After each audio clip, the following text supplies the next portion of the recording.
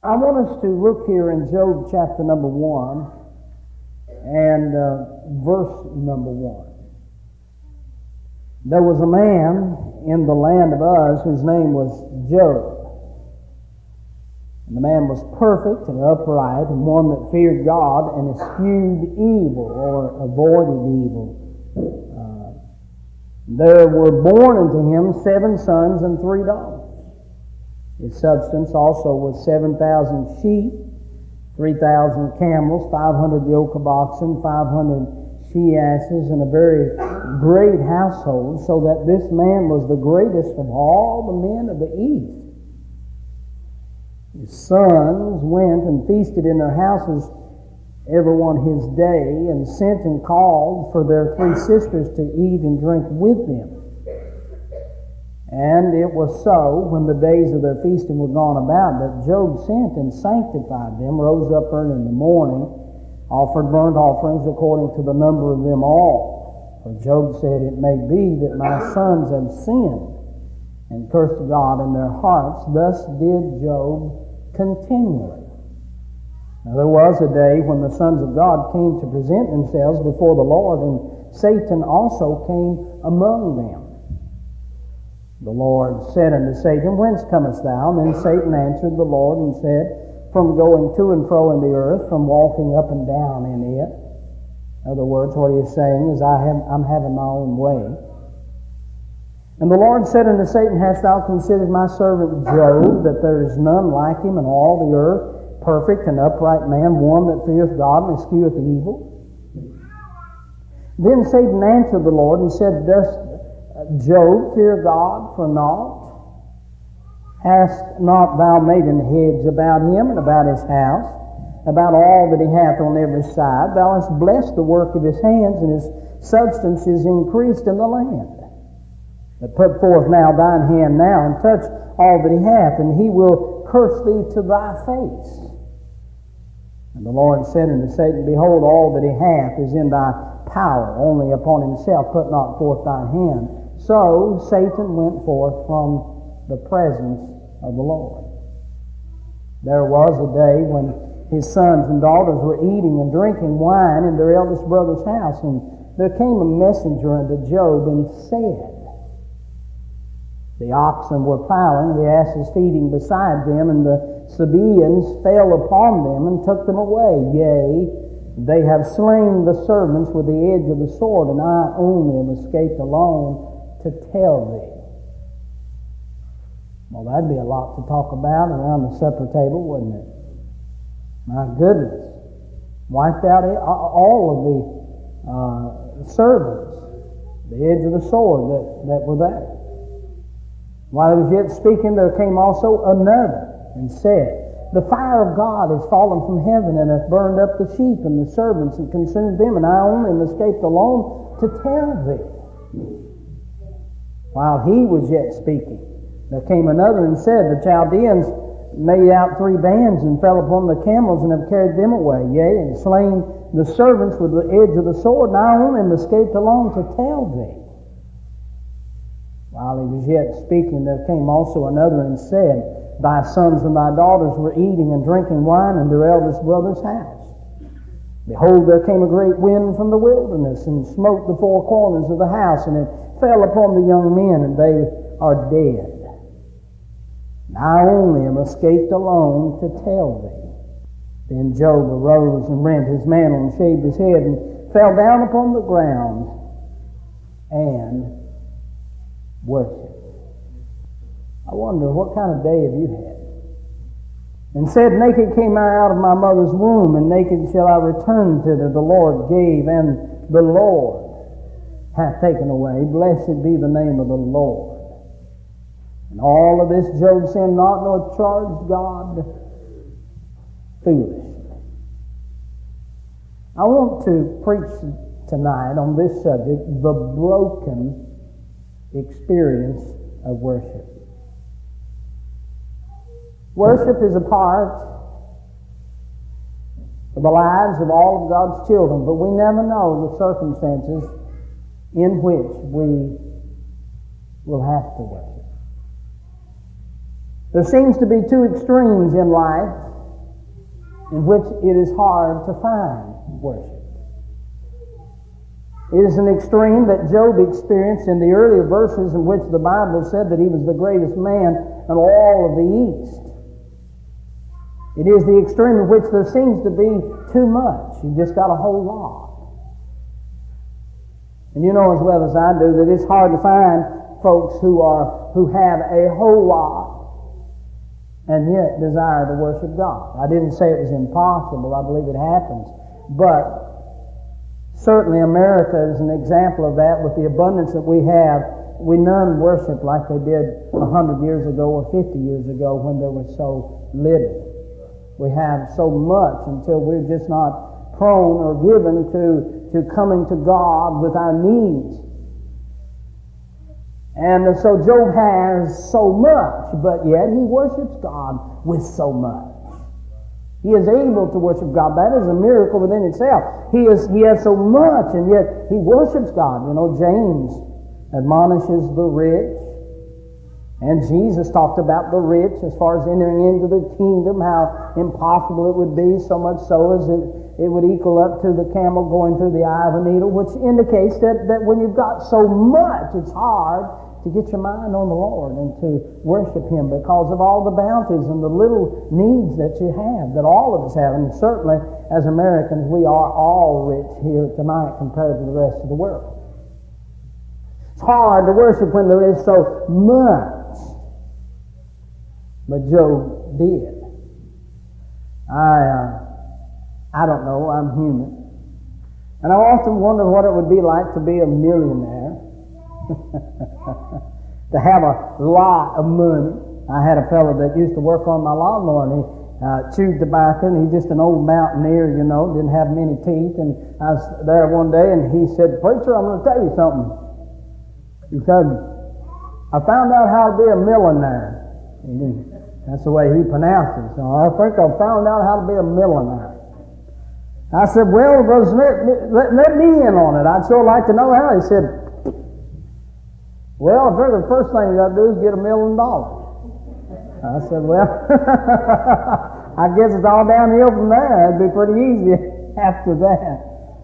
But I don't know what it'd be like. But you know, God, you know, He knows who to entrust and who not when it comes to the multitudes of financial blessings as far as this world is concerned, because He realizes. You see, I am an evangelist because He called me to do so. I have a heart to go into churches and to minister to people. But you know, if I had $1 million, I don't know, I just might preach just 1 week a month. And, you know, just kind of take it easy the rest of the time. But I don't have $1 million, I don't have $1 million, see? And there's two sides of this thing of preaching, as Paul talked about it. Muzzle not the ox that treadeth out the corn. I not only preach because God has called me and He has placed it in my heart, but forgive me, I preach because, I'll tell you, if you folks didn't give me an offering, I'd starve to death. I've got no choice but to continue on. I can't take a month off. I had some physical problems here a while back. The doctor said, you know, you're just going to... I said, look, Doc, I mean, you know, you don't just stay at the house. All you folks that ain't rich and got an everyday job, you realize that. You don't just say, you know, my back's hurting a little bit, I believe I'll just take a week off. You don't do that. But you see, God knows that what He can trust us with and what He can't trust us with. And He knows how we will serve Him according to what He has blessed us with. But He could bless Job with a whole lot, and Job could yet worship Him. And thank God for those that can have a whole lot and still worship Him. But you see, that is the one extreme. But then He moves Job into the other extreme. He's had him in the one extreme in which the devil said, "Why anybody would praise you under these conditions?" And so He lets the devil take Job into another extreme of where he has went from too much to too little. Now he has moved from the wealthiest man in the East to the poorest man in the East. Everything that he has as far as this world's earthly goods, and even his family, has been abolished, has been destroyed. All in one day he gets the news that everything is gone in one day. And now he is below the poverty level. He has nothing left. But in this extreme of having so little, he yet praises God and worships the Lord.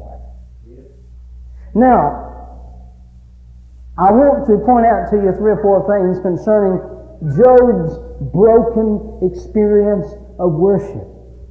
Because I say unto you tonight, there will come those times in your life in which it seems as though that you're having to worship God in spite of what has transpired, that it seems to be so hard and so difficult to handle. But I would point out to you, first of all, when we think about the broken experience of worship that Job goes through, I would point out to you, I could not help but think of the scarcity of Job's broken experience of worship. Now, when I speak of the scarcity, I mean simply that we can consider in these earlier verses, when the Scripture tells us of how blessed that Job was with all of his oxen and the great household and the camels and the sheep in verse number 3, and all of his children, the 7 sons and 3 daughters, and then all of his servants. I don't know how many years that covered, but I imagine it was a great span of time. But during all of these years, as Job worshiped God, as he offered up the sacrifices, as verse number 5 said, do you know that the majority, almost all of the days of Job that he worshiped were good days? Good days of which now he has more sheep today than he had yesterday. He has more camels than he had yesterday. He has another son born into his family, or he has another daughter born into his family. It seems as though that every day is a day, so to speak, of the blessing of God, and every day is a day of sunshine when he needs it, and every day is a day of rain when he needs it. And just Job's life, as you can tell, is bountifully blessed by God Almighty.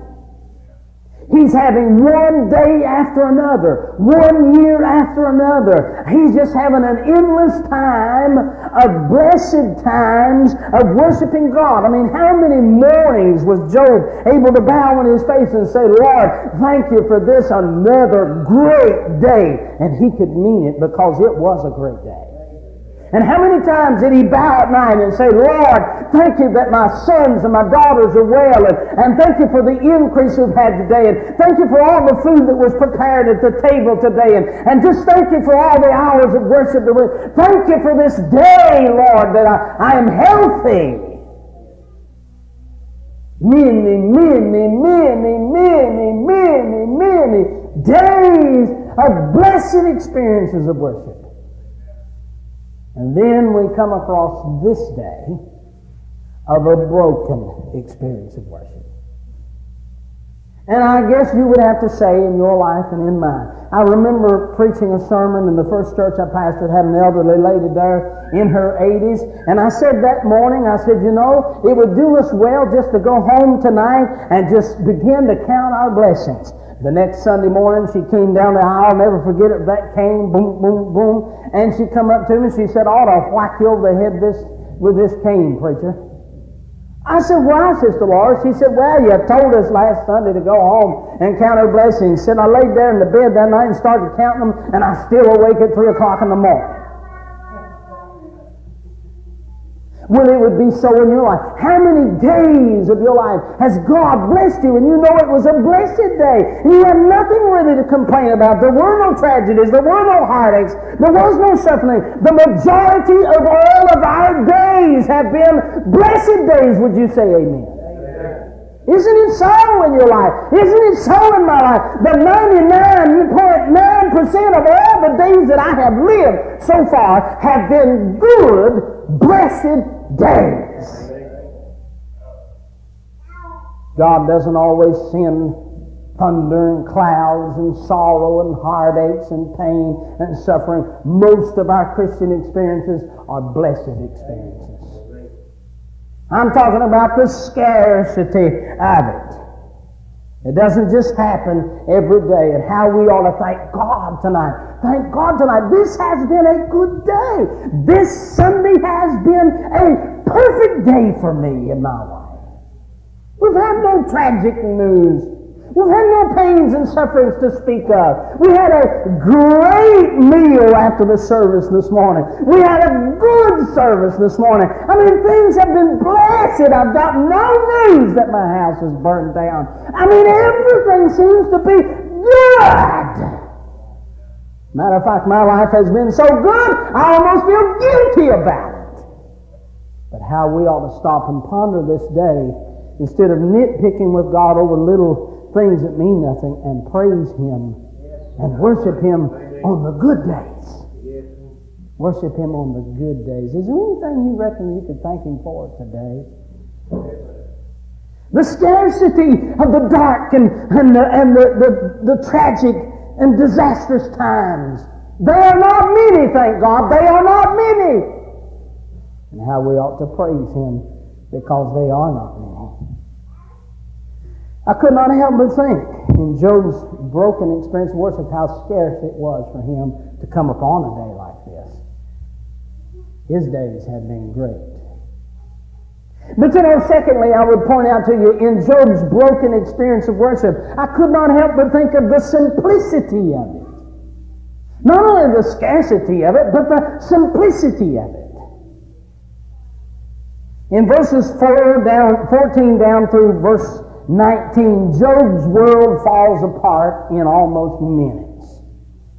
All the things that he had accumulated over all of those years was totally wiped out in a matter of no doubt hours. All of it on this day.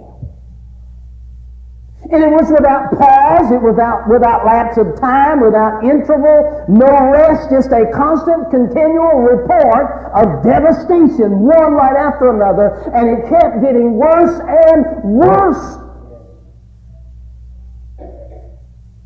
As Job sits there, have you ever contemplated, you think of the tragedies that you hear of in other folks' lives, and the small amount and measure of hardships that you went through, but have you ever considered? I've never met anyone that's went through what Job went through. 10 children, and me, that's the epitome. That is the real heartbreak here. I mean, of what he is going through. He has lost 10 children on the same day, and everything else besides that. One right after another. It keeps getting closer home. He has lost sheep, but he can handle that. He's lost oxen, he can handle that. He's lost cattle, he can handle that. But he's also lost a lot of lives in his servants, but he'll just have to put up with that. But then finally he gets the news that he's lost that little golden-headed dog. He's lost that handsome son. He not just one, he has lost them all, just in a whirl of wind that blew across the house, caved it in. He's lost it all. And can you imagine the questions that arise? It does in your life when bad news comes, when heartache strikes across your path. Don't you always just pause and say, well, what happened here? Why? We begin to try to figure these things out. And as we begin to try to figure them out, they become complex. And we become confused. And many times we begin to ask questions and we desire answers. And sometimes we even begin to bring forth accusations and retaliations. And the biggest thing is we say, well, now wait a minute, why? I want to know why. And boy, Job, couldn't he ask a lot of questions here?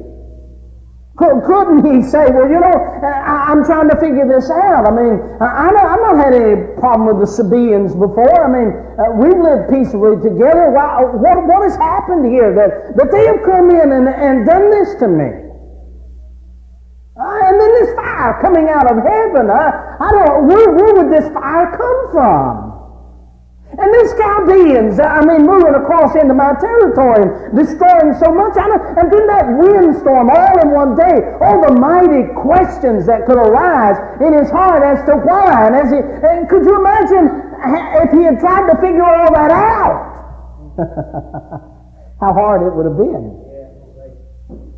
As he tried to search into the depths, and he could have sent someone and said, "Listen, try to get a hold of some meteorologists or some scientists or somebody to find out what all the elements that came together to cause fire to fall like that." Well, we need to try to avoid that from here on out. And this storm, how come we didn't get word of that on the news? Channel 3 never said nothing about a storm coming through here, and we never had one like that before, and our houses were not built for that. Well, what are we going to have to do to prepare for the next time? And see if you can get a peace treaty with those Sabians and find out what's wrong with the Chaldeans. Why did all this happen? He would have been as confused as a termite in a yo-yo as he tried to figure out the complexities of why things were happening in his life. Why am I sick? Why have I come down with this disease? Why are my children sick? Why did my house? Why did I lose? Why? We're all prone to do that. But the simplicity of Job's broken experience was in his worship. Instead of asking why, the Scripture just simply says he worshiped the Lord. Because you see, worship puts everything in the Lord's hands. Lord, you know why this storm came. You know why this fire fell. You know what happened with these Sabaeans, and you're in control of the Chaldeans. And Lord, all of this is in your hand. Lord, I just want to come before you and say, I don't understand, and I don't know why. But Lord, I want to trust you in all of this. You see, the truth of the matter is, if Job ever got to the bottom of why all this happened, he might have got mad at God. Because the reason why that all of this happened to Job was this, the bottom line. Job was too dedicated to the Lord. Am I telling the truth? This is one time serving the Lord got him in a mess. He was committed to God, and so therefore the devil was turned loose on him to prove that he would stay committed unto God, and of course he did so. But the simplicity of the matter is that he just worshiped the Lord. Listen, folks, you can't figure out what's happening. You can't understand it all, but what you can do is come before God and worship Him, the one that does know it all. The one that has it all figured out and knows why this happened and knows why these things come to pass. As we worship Him, there comes this overwhelming peace in our heart that knows that God Almighty gives and God Almighty takes away and God Almighty has a plan for our individual lives, and we're just going to worship Him. We're just going to worship Him.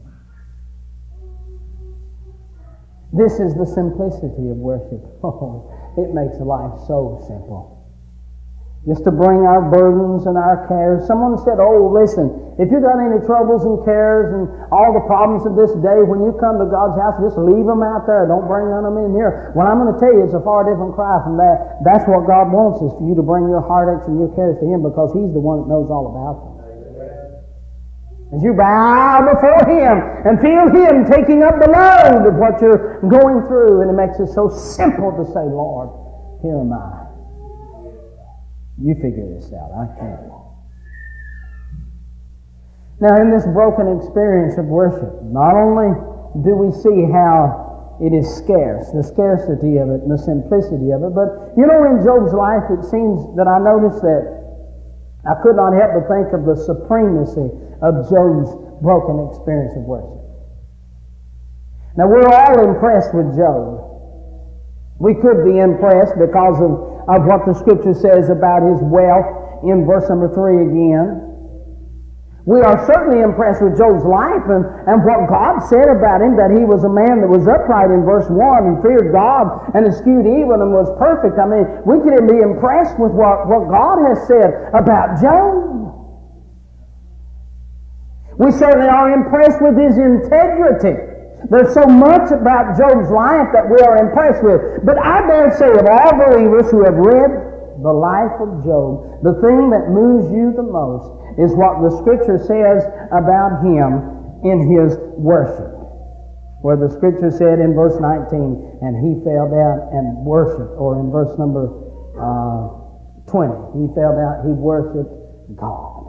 It seems to be the same thing that is supreme and the thing that sticks out most about him, that is so highly impressive. You see, the thing that you can do for others that is of most important value is not your living standard, not your wealth and all of those other things, but the fact that you worship God. This is the thing that sticks out most about Job. In his broken experience, at his lowest point, he worshiped God. And this we remember more than anything else. And can I say to you that the thing that has impacted my life about believers, and especially certain believers, are those believers who have faced the hardest issues of life and circumstances, but yet in the midst of their sorrow, they have worshiped God. And it has stood out to me. Brother James Carpenter, an old fellow back there in the mountains, passed away in his 80s. He was still able to see when I met him, but he went blind, totally blind. He had heart dropsies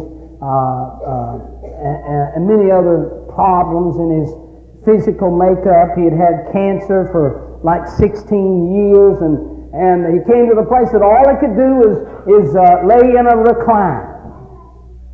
And I'll tell you, I'd go by to visit with him, and he would worship God in that recliner. And I was so impressed. I was more impressed with this man who could not walk and could not get around, but he would worship God. I was more impressed with him than the best athlete I'd ever seen. Because he taught me something, that in the lowest points of your life, you could worship God. There is that strength. There is something in worship that is more important to you than anything else that you can have. Because we notice in Job's life that everything is broken. Everything is broken. But the only thing that is not broken is his worship of God. Because worship is the only thing that cannot be stolen. It cannot be killed. It cannot be destroyed. When everything else is gone, and I tell you, the bank account is drained, and it seems as though the body is so weak, you can still worship God. It can still be the supreme thing that is in your life. The thing that motivates you, the thing that keeps you going, is that you are able to worship. What a strength it is. I remember hearing Dr. Sightler, pastor, a great preacher, around Greenville, South Carolina, hearing about his story of his daughter being killed in a car accident by a drunk driver. She was 13 years old. At that point in time, I guess he was somewhere around 40, give or take a few years. And he said on that Sunday morning after her death, he was sitting in his living room and just didn't know what to do. It was time almost to go to church, and he hadn't even gotten ready. It just seemed like he just didn't have the energy, the strength. He was just so burdened down with the loss of that daughter. He said a knock came at the door, and he said, "Come in," without getting up.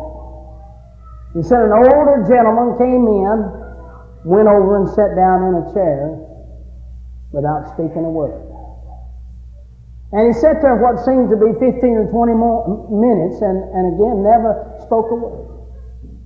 And so Dr. Sightler said, I just got a little upset because I expected he came to say something, and he said to him, "What did you come for if you're not going to say anything?" He said, "Well, Brother Harold, I heard this week about the tragedy in your life." He said, "I thought I'd come by this morning because I just wanted to look and see a man that God would trust enough to turn the devil loose on. He said the man just got up and never said another word and walked out. He said, it's so stuck in my heart. I got up, put my clothes, my suit on, and went to the house of God and preached in spite of what had happened. You see, the strength of the believer is the fact that we know that God is in charge, and we worship Him in spite of those things. And it is what we need in the lowest hours when nothing else is left and all is gone. We feel and we realize we don't have to have anything of this world. We do not have to have possessions. We don't even have to have loved ones. We can worship God for naught. Because everything about your life is going to change. Everything that we know anything about is going to weaken. In time, nothing will remain the same except our worship will grow stronger and stronger and stronger through every event. When the hour comes, when all of our friends that we've known all those years are gone now, even our mates have passed beyond the veil, and it seems as though our health is broken, and the only thing we can do now is turn everything we've got over into the hands of our children or someone else. There's one thing we'll never have to turn loose of, and it's our glorious worship of God. We'll be able to worship Him. Be able to worship Him. How many times have I had the dear little gray-headed saints say to me, my husband's gone, but I want you to know, preacher, the Lord is with you. And you could feel and sense that strength. That really she retained the most important thing that would get her through. The presence of God. Job had something the devil couldn't touch. And it's called worship. It's called worship. You know, so much so that when this thing is over, the thing that really stands out to me is, have you noticed how big a part the devil had in this? I mean, really, he is the culprit behind the whole thing. I understand God gave him privilege to do so, but he is the culprit, and he'd do the same to you if he could. He'd do the same to you, and God will allow us to go through measures of these broken times, so that we can understand that He's there, and we can worship when the times are broken. But did you notice that if you read the rest of the book of Job from chapter 1 through chapter number 42, did you notice that no place in Job's speaking does he ever give reference to the devil? Isn't that amazing? One fellow said, you know, the devil may ride my back, but I'm not going to give him a saddle to ride it on. Job did what the devil hated. Instead of giving him all the praise and glory and going around saying, man, I'm telling you, the devil killed my youngins, the devil took my cattle, and the devil's messed my house up and burned my farm down, even got my wife turned sideways, the devil... You know the devil's all upset when this thing's over with because he doesn't even give him credit. I mean, he's put all the energy that he could put into destroying this thing, but the one thing that kept this man, that the devil never counted on, was his worship of God. It came through good times and bad times, and back to good times it stayed and remained. And the devil's pulling his hair out because he's waiting on this guy to break down and curse God. And instead of breaking down and cursing God, he bows down and worships God. And can you see when the devil heads to the workshop and says, man, boys, I've got a work cut out on this guy. He's got a little ingredient in him we hadn't counted on, called worship. He gets along with God. He realizes the Lord's on the throne and senses His presence. And I can't hardly do nothing about that. You know, I thought about that. If you ever want to make anybody mad, no matter what they say to you, the best thing to do is just act like they don't exist, like you didn't hear them. And boy, you talk about getting at them. That'll make them mad. And if you want to make the devil mad, don't come in here on Wednesday night dragging around saying, well, you know, the devil is just this. Pay him no mind. Give him no credit. In spite of all he does, just take time to worship God. And come into his house and say, ain't the Lord good? Oh, Job had this substance. I mean, this glue of his soul that was so supreme and so strong called worship. And when all the dust had settled and the smoke had cleared away, he was still worshiping God. You can worship him in the good times. And we can worship him in the bad times because he's still God. Our Father, we thank you for what our hearts have felt and experienced in our worship of thee in the good times. And then there have been a few times that we thought were bad, and I'm glad, Lord, that worship carried us through. As we felt your presence, we're able to lean on your breast and weep where you could wipe our tears.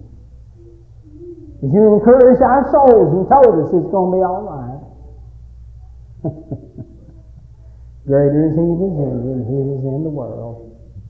You got what it takes. Just worship, don't worry. And you encourage us, Lord, to worship thee. May we find it simple